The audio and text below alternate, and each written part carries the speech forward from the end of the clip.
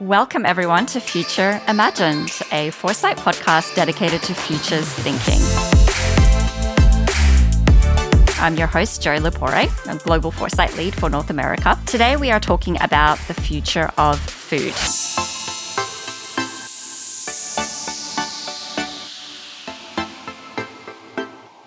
As you know, this podcast is brought to you by Mars Wrigley, a treats and snacks company. So this is what we talk about almost every day. How do we create more of those food products that people will want in the future?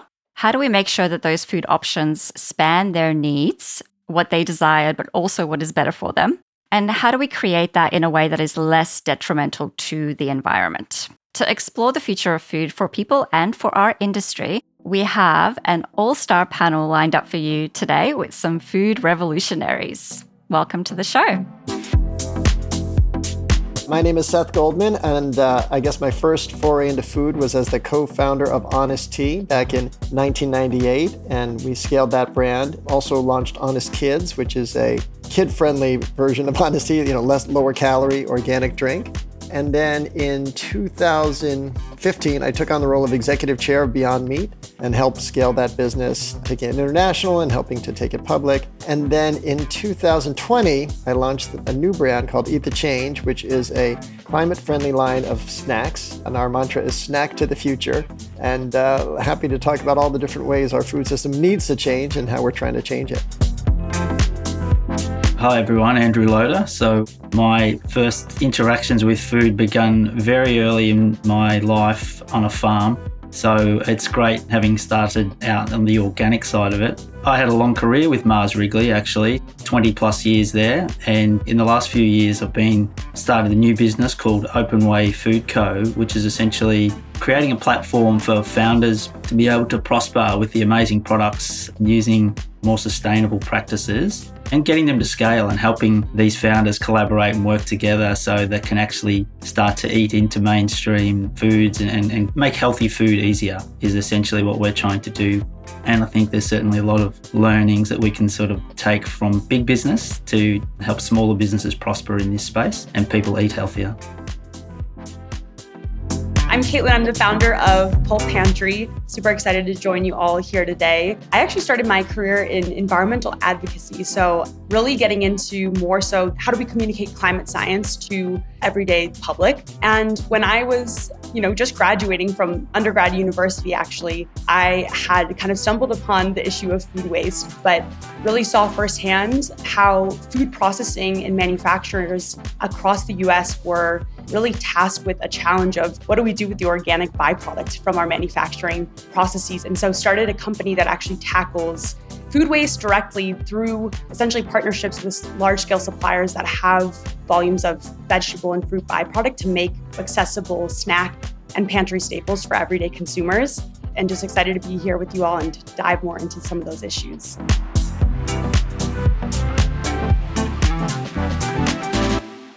Let's start by talking a little bit about the future. And I don't think you can talk about the future and food without talking about people and how people are starting to change their habits and their behaviors around what they eat. One thing that we know is that they are wanting to choose those products that are better for them, better for their community, and better for the planet. And they're doing a lot of that by researching more. They're educating themselves, they're coaching themselves, they're searching out who and what they can buy that meets their values and their goals.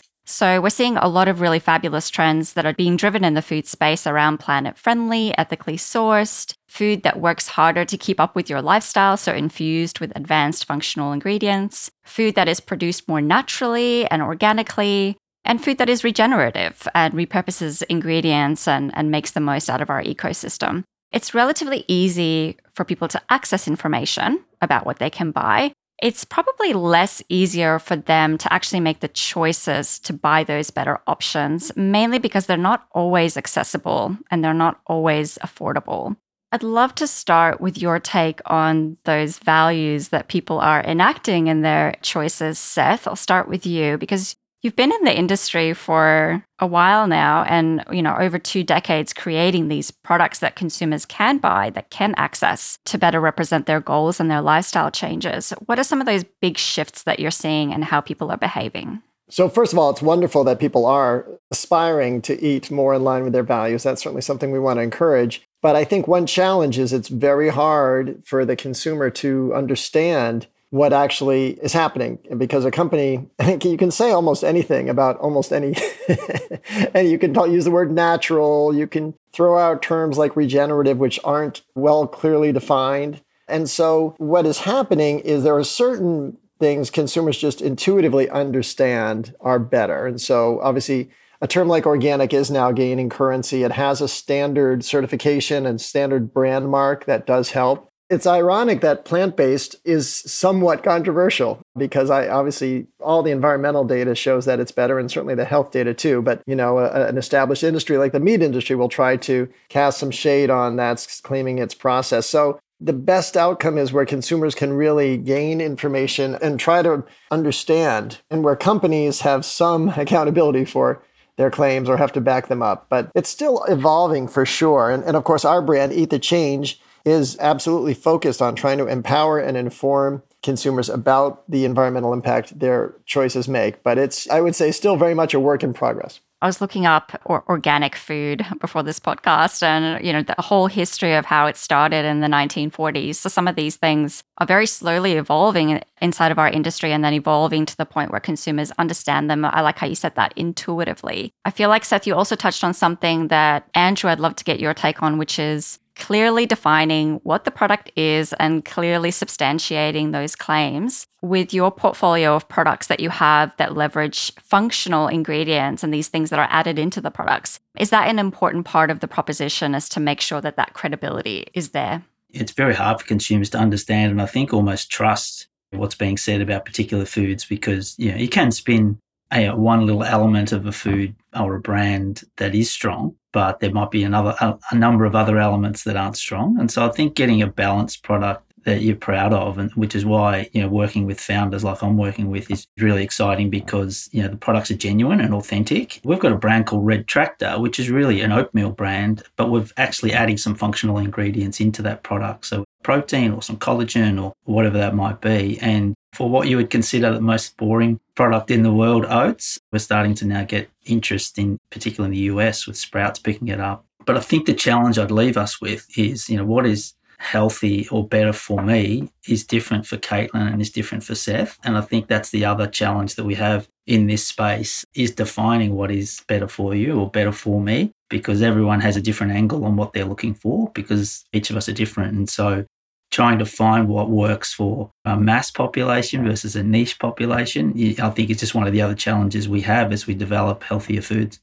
Yeah, and what is great tasting as well, right? Because a lot of these changes that we're trying to build into better for you snacking or more sustainable snacking, the end consumer wants it to be obviously affordable, accessible, but also function in the same way that their other product was functioning, and to taste just as good. So, Caitlin, I had the pleasure of tasting your amazing chips at the Wall Street Journal Future of Everything Festival, very aptly named. I feel like with Pulp Pantry, what you've created is a really nice, easy, delicious switch. People who are trying to just change what they're doing to make it a better choice for me, better choice for the planet. Was that an important draw card when you were sort of identifying, what do we do with this fruit and vegetable pulp? It's interesting when you give people a trade-off that they can really buy into their values without sacrificing things like taste, things like convenience, that at the end of the day, those are going to be the top purchasing drivers, right? And maybe sustainability comes as a bit of an afterthought. I feel like giving people the option to buy into something that makes them feel part of a bigger movement and the change they want to see in the world, they'll largely choose that option so long as the elements of taste and convenience are still there. And I think about myself as a consumer, my anxieties currently are around plastic pollution and climate change. And so those are key drivers for my personal purchasing habits. And I'm largely loyal to brands that put the stake in the ground that they're part of the change that I want to see in the world. That's what we're looking to do with Pulp Pantry, as well as tackling issues with food waste, tackling issues associated with climate change, having that third-party verification, being upcycled certified to show people that, we're really transparent about where we're actually sourcing our ingredients and the impact that we're making in the world. I think those are are becoming of more importance to consumers, especially because greenwashing is a very real thing.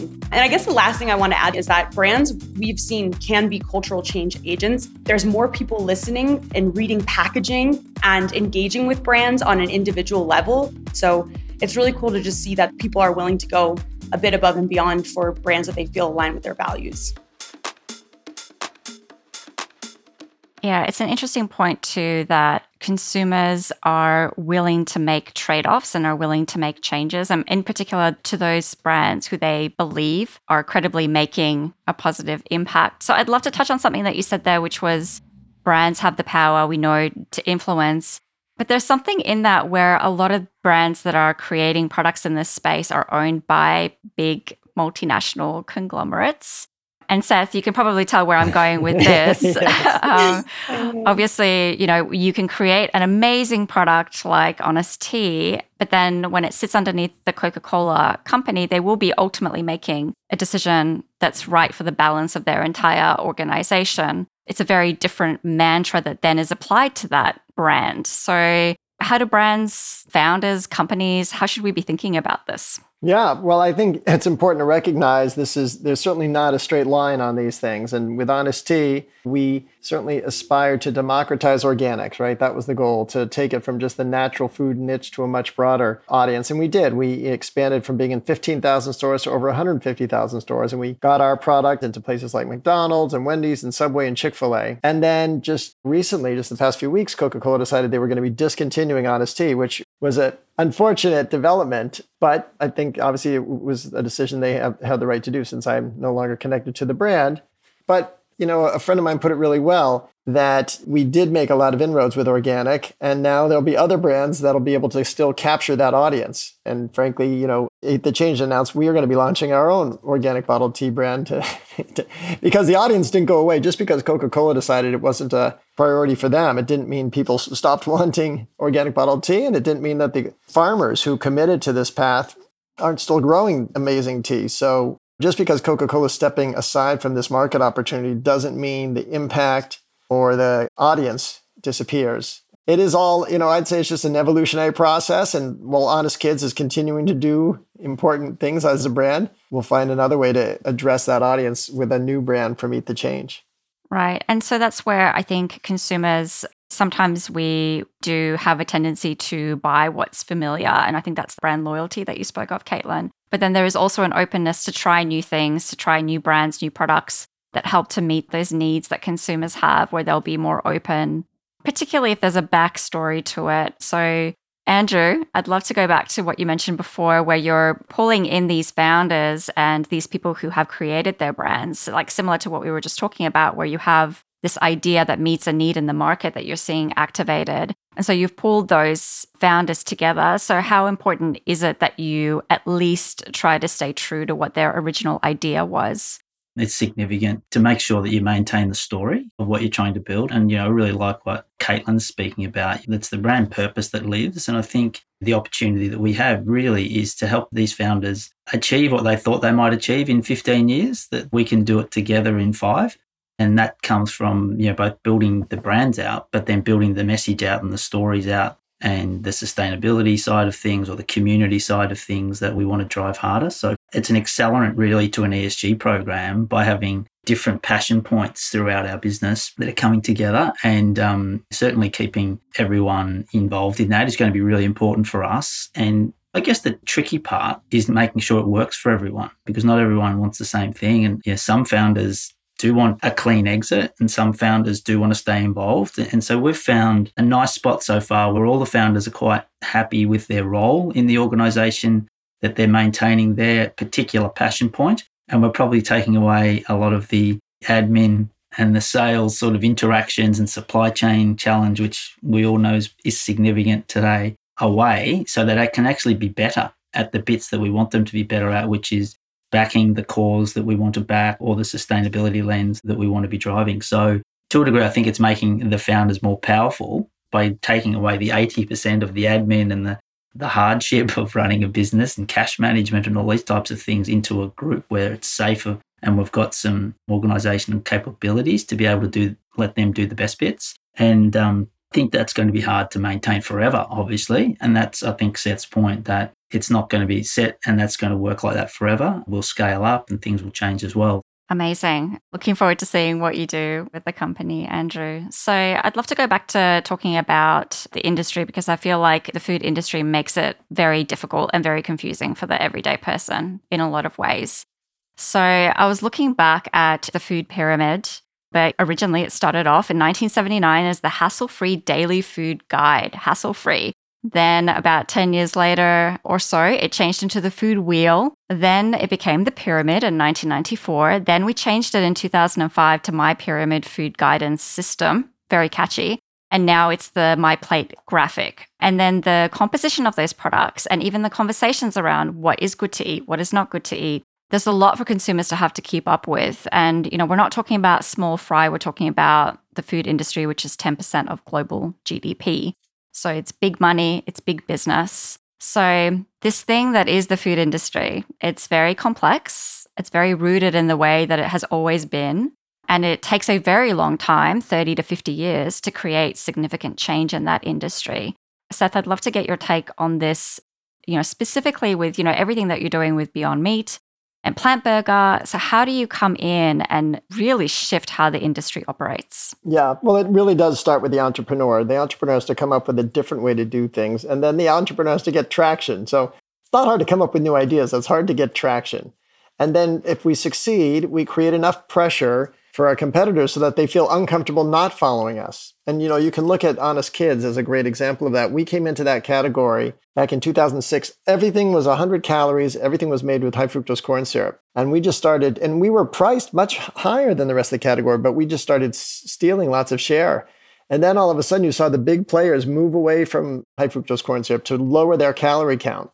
And so that really was a transformational evolution. And then with respect to Beyond Meat, you saw basically the meat category, the meat counter only had animal carcasses, dead animals in it.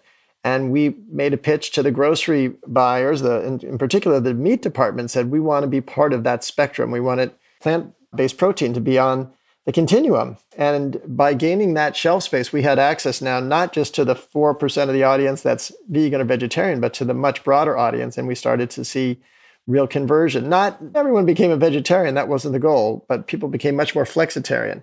And so when you start to create that kind of volume, the big companies, it gets their attention and they'll start to follow. I'm convinced the big companies will not take these steps on their own. They're just too set in their ways. They aren't creative. And I saw, with all respect to Coca-Cola, innovation there often meant, can we make a cherry lime Coca-Cola or a diet cherry lime? But it's all within the same box. They're not getting out of their paradigm to think differently. And that's what the entrepreneur needs to do. And of course, not every entrepreneur succeeds. And I think just, Joe, building on that, the entrepreneur that Seth's speaking about is creating versus it's hard in the bigger companies because you're protecting. And it's such a different mindset that you can lean into, right, in terms of what products and development can happen. I think the other big thing that can change is helping educate the retailers, because clearly the retailers don't have really clear category management programs, and they're not in terms of even how they lay out the shelf or how the shopper shops. And there's plenty of examples where mainstream shoppers and consumers don't even go to the health section still, or the health aisle. And so how do we help educate the retailers? Because we want to get people to sort of be able to understand, where do I go to get those products? Then when they get there, we get to our point of, have we got the right product, the right price, and is this accessible for them and easy enough for them to understand? I think it's such an important point, particularly on the retailer and those avenues where we can get to the consumer or to the shopper to try to create that access and affordability even. Caitlin, I'd love to get your take on that, both as an entrepreneur, but also I'm sure that you've had to do your fair amount of pitches, and not just to Shark Tank, but also to retailers to get that support. So how do you do that effectively? Yeah. And, I think it's interesting because there's this idea of like innovating a new category of products. And then, there's also the balance of, as an entrepreneur, wanting to potentially take what you already know that consumers love, and like what Seth did, consumers already love some of these beverage products, but how can we make it better? How can we trade up the organic ingredients and whatnot and give consumers access to better options? And I feel like that really for Pulp Pantry, I mean, we specifically went out with the messaging of, when you look at the veggie chip category, what do you see? It's potato starch or dried potato flakes with a sprinkle of vegetable powder. And the vegetable powder is really just coloring. There's 0 grams of fiber, maybe 1 gram of fiber per serving in what should be really a high fiber product, a veggie chip. And I think for Pulp Pantry specifically, and just from my experience, I mean, the problem that we dove into was 9 in 10 Americans don't eat their servings of fruits, vegetables, or fiber.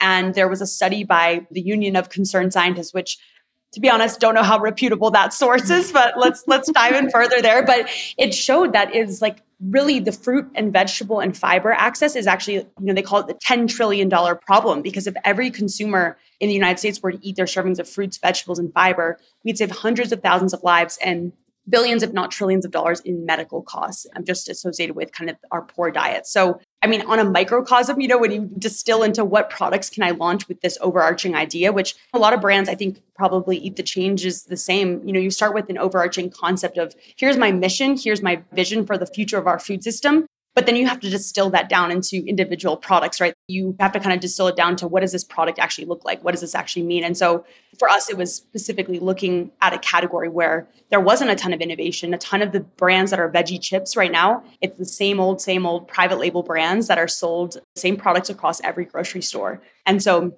finding ways that we could really offer what consumers were looking for, which was fresh vegetables being the first ingredient, and offering an option that had 5 times the fiber of the traditional chip category with 5 grams of fiber per serving. So that's our approach. And it goes to both educating the consumers and kind of letting them know why this is a better option, both from a nutrition standpoint and sustainability standpoint, but then also educating retailers and why are we a challenger brand in this space versus just another Me Too kind of veggie chip product? And I think both of those things do go hand in hand.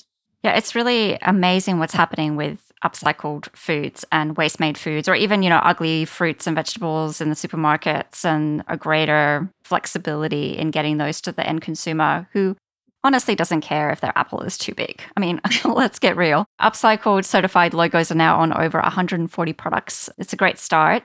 However, arguably, you could say that a lot of these opportunities are still very niche. They're still very small. They're the reason why a lot of the big companies don't invest in them, because comparatively, people are still buying potato chips that are fried. So part of that is that we know humans are complex. They want everything. We want it to be easy. We want it to taste great. We want to just do what we've always been doing. But we also do care about these things. So what is the biggest thing that we need to tackle? Is it about consumer behavior and adoption of better habits? Is it about the gatekeeper, the retailer? Is it about big brands? Is it about more ingenuity? I'd love to get each of your take on that. Well, I do think it is adoption is a huge challenge. And, we certainly see it the most vividly with plant-based meat, right? Because if you have a product that is nutritionally superior, environmentally advantaged, and tastes comparable, and you can get it to the same price point, then, why wouldn't people switch? But there's, you're tapping into a lot of cultural and even emotional things when you ask people to part with something that's literally been part of our culture and evolution for, hundreds, even thousands of years. You've got to help give people the broader context. And of course, what's happening in the world sometimes accelerates that, right? So when you see global warming, when you see these heat waves and heat domes, and then you hear the health industry start to recognize the issues, consumers are more open to making those changes. And I think it's also interesting to look at what happens across society. So when people start recognizing, oh, my car doesn't have to be filled up on gas, or my hotel room doesn't have to be in a hotel, or my phone doesn't have to be plugged into a wall, they start to think more nimbly. And certainly that the rising generation is easier to adapt to it. So sometimes there's generational changes that have to happen at the same time for people to adopt. But as I say, sometimes these things feel like they're happening very slowly, and then they happen very quickly. So I'm certainly not discouraged by the patterns. And I think to carry on to that is really, with adoption, it's education. I think at least in the upcycled foods industry, we've seen less than 10% of US consumers know what the word upcycled actually means. But when you do educate people about upcycling and its potential climate benefits, the majority of consumers that were surveyed indicate that they would desire to purchase more upcycled foods. And so it's kind of a piece of the adoption problem probably is how long does it take to really get that message and education out there? And I think a lot of that is driven by distribution. If you're a brand that's becoming more and more ubiquitous and accessible, just having those additional eyes and those additional places that you can drive customers to and drive trial, I think that's really important. And for brands that are at that cutting edge of innovation, and like you said, can still be somewhat of a niche product, access to distribution is definitely a huge challenge. So I think it's all those pieces kind of combined that need to come together to really drive that critical mass like Seth is talking about.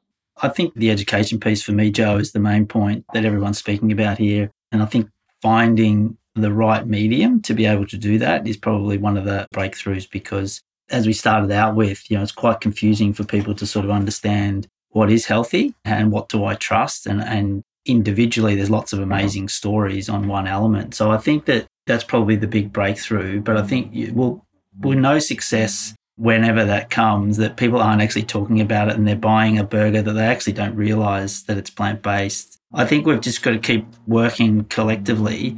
And I actually like the fact that it's the smaller insurgent brands that drive it, to be honest, because back to our point early of creating versus protecting, these are the guys that are going to keep moving this forward until the scale becomes to a point where it becomes more mainstream, but people don't actually realize the health benefits of some of the thing and the medical sort of situation and industry. I think the supplements industry, which obviously has run its course for a long time, I think food needs to be replacing so many supplements over time, and that people are just having their daily diets. Instead of popping 10 pills, they're just getting a better snack or they're getting a better meal. There's so much to do, and there's so much science and education to come. And I guess the more we can come together to do that, then we start to break through. But yeah, it's a long way. I think if we're still here on doing podcasts, when we crack it, we'll be very successful. Yeah, I'd love to touch on what you just mentioned there, which I think is definitely a part of the future of the food industry, which is collaboration. So I think we can all agree that so much of the significant change in the industry comes from entrepreneurs and those people with the bravery, the ingenuity, the focus to be able to create products, to be able to recognize a problem and be so focused that they're going to go and solve it and create something for it. However, for us to get scalable change in the industry, we need the likes of Mars Wrigley, we need the likes of Coke to start to create similar products or similar offers so that everybody can start to move in that right direction. And I feel like we can't do it alone. So how do we start to bring more collaboration into the industry, whether it's through activating together or collaborating on thought leadership, sharing information, sharing ideas, connecting in with our consumers together, so it's less about competition and more about positive progress. I would love to jump in there and share one example of, I think, collaboration that has at least benefited our business, which is, one of the leading snack food manufacturers recently, they've patented essentially a compostable film packaging that they're allowing us to license for free. And I think, having an industry leader who obviously has the same needs as we do, we need a strong barrier for a dry good and a chip product for it to be shelf stable and for compostable packaging to really be viable. And yet at the same time, we have this massive problem, right, with plastic packaging, where really it's the number one input for plastic pollution, especially when we're talking about lightweight films that end up typically in our waterways or in our environment more so than maybe other forms of plastic waste. And it was really amazing to me to see that, an industry leader was willing to make that material accessible and affordable and is willing to allow us to be sourcing that material on the back end of their own purchase orders, if you will, as a smaller brand. And I think a lot of that was driven by just building relationships directly. And it's hard because it's a question of just how do you kind of scale that process of building those industry relationships, building these new ideas for collaboration. And then, on the other side, of course, for Pulp Pantry, the biggest part of our business and kind of one of the fundamental things that drives really our product development is supplier relationships. And we've seen that entrepreneurs and organizations that really have, I think, leaders that have a perspective about, let's say, climate change or sustainability within their own companies, those have been the companies that we've had the most success building collaboration and partnerships with. And so I kind of open up the question because I still question myself, like, how do we move beyond really those individual moments of connection and really find ways that we can all hopefully better support, for example, bringing more compostable packaging onto the market and making that more accessible for more brands. Definitely. And it could just start with something really, I say small, but it's not really that small, but it's about how do we start to band together to offer consumers more visibility of what's out there. And I'm thinking specifically, Seth, of your initiative around the Incredible Planet Challenge, which is a great example of how you can start to build that collaboration in the industry. Yeah, so every April we have a 21-day challenge where we partner with all types of other planet-friendly food brands, but not just food brands, actually packaging too, and we try to inspire in consumers all the little changes, all the nudges toward better environmental diets. And it could be everything from switching your dairy from cow-based to plant-based dairy, but it could also be making meals out of food that would otherwise just be scrapped or composted, helping people understand which foods are water efficient to help lighten their water footprint. And for us, of course, we hope to build the Eat the Change brand, but it's really much broader. It's about changing behavior. And we're convinced that when people change their overall thinking, they'll certainly gravitate toward these kind of brands as well. I think the final point for me, Joe, would be reassessing what is intellectual property and, where does competitive advantage start and finish. And historically, as we know, it's been a very competitive landscape in the food industry, and people are very protective that we do this way. But when I hear Caitlin's example on packaging, I'm like, really, is packaging going to be a competitive advantage for anyone? Let's just partner on that end of the spectrum and do your own thing on your brand messaging or your ingredients or your profile or your sourcing. So I think if we could sort of redefine essentially where does competitive advantage start and finish, and then where would a greater good be? Like, wouldn't that be an amazing breakthrough? One thing I'd add is it would be great if retailers made a policy of holding aside 10, 20% of their shelf space for innovators. And so, big brands can buy shelf space. Small innovative brands can't. And as a result, we often miss out on opportunities because we just can't fit the bill. But the consumers end up being the loser in that. And so if retailers would make that a policy, it would really help ensure that innovation continues to gain opportunity and exposure. Right. It's a great point. And often, obviously, inside of an impulse category in particular, you don't even buy off the shelf. You buy when you're disrupted and off location that's paid for by the company. So for consumers to make a change, they need to be able to see the change that's available to them. So with that train of thought, we'll end on one last question for each of you. I'd love to know what you envisage to be the true step change when we're thinking about the future of food. Like, what is that one bet that you would make that we really need to start focusing on or that energizes you personally? I think it gets back to the collaboration piece for me, I think is pretty critical to a step change. And obviously what I'm trying to do is exactly that, is collaborating with people, sharing assets. For example, it's not my brand that's winning, I'm okay as long as there's a brand that's better for the environment or better for people that's winning and gaining that share of space in the stores that Seth's talking about, or share of wallet that we want to achieve. So I think there's miles and miles of collaboration opportunities that we can jump into. Now, I know that's difficult for the big guys in the big end of town, but certainly for small to mid-tier players, there's opportunities to work together because we're not really competing with each other in this better for you food space. We're sort of competing with the rest of the space in store and share of mind and share of wallet. So I do think for more founders to be able to prosper, to get to the levels of success that, say, Caitlin and Seth have got to, there's a lot that don't make it because they don't have the support and the infrastructure around them, and their products are still fantastic, but they just haven't been able to find a way. And so if my little piece can be helping some of those guys make it through and sort of prosper, then that's what I'll be working on. I think that there will be a reckoning eventually where people recognize the disproportionate impact livestock has on our ecosystem. And when I say disproportionate, let me give you this one statistic that's just kind of overwhelming. If you want to consider the body mass, the weight of all mammals on the planet, and then ask what percentage, not including humans, what percent of all mammals is livestock? So I'm talking about elephants, giraffes, squirrels, whales. Livestock accounts for 94% of the body mass of all mammals on the planet. And so it is so clearly out of balance.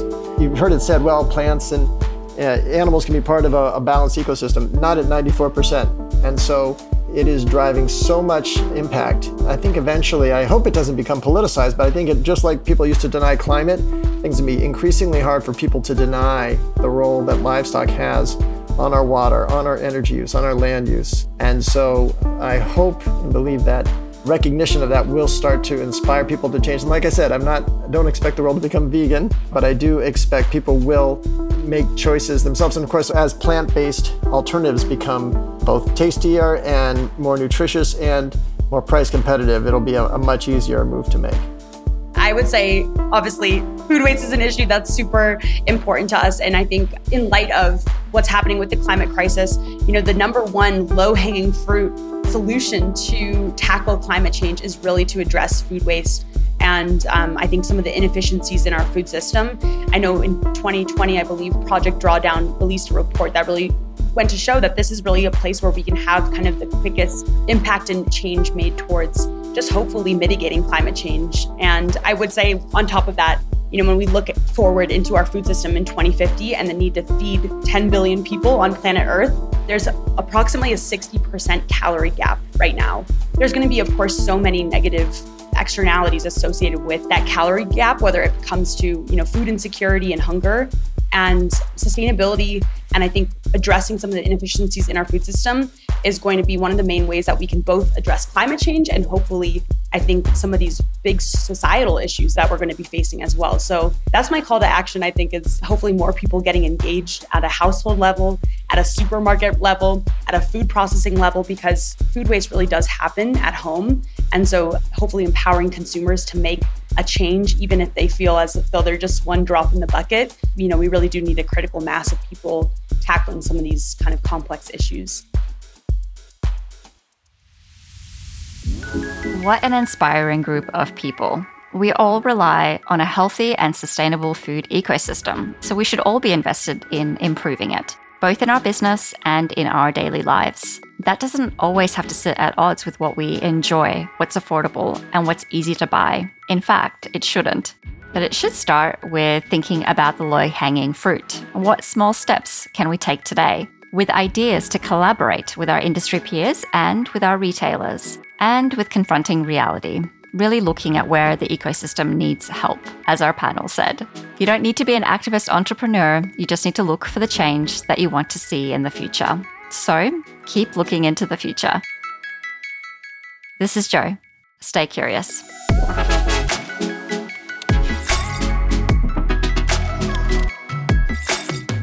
If you enjoy our show, be sure to follow us on Apple, Spotify, or your favorite podcast player so you don't miss new episodes. And if you can, a 5-star Apple review goes a long way to help us connect with other curious thinkers like yourself, and we really appreciate it. The views expressed on this podcast are that of the show's creators, the foresight leaders within Mars Wrigley, and don't necessarily reflect the views of Mars or other employers. Future Imagined is a production of Stories Bureau, produced by Elisa Manjarez, with editing and sound design by Martha De Leon.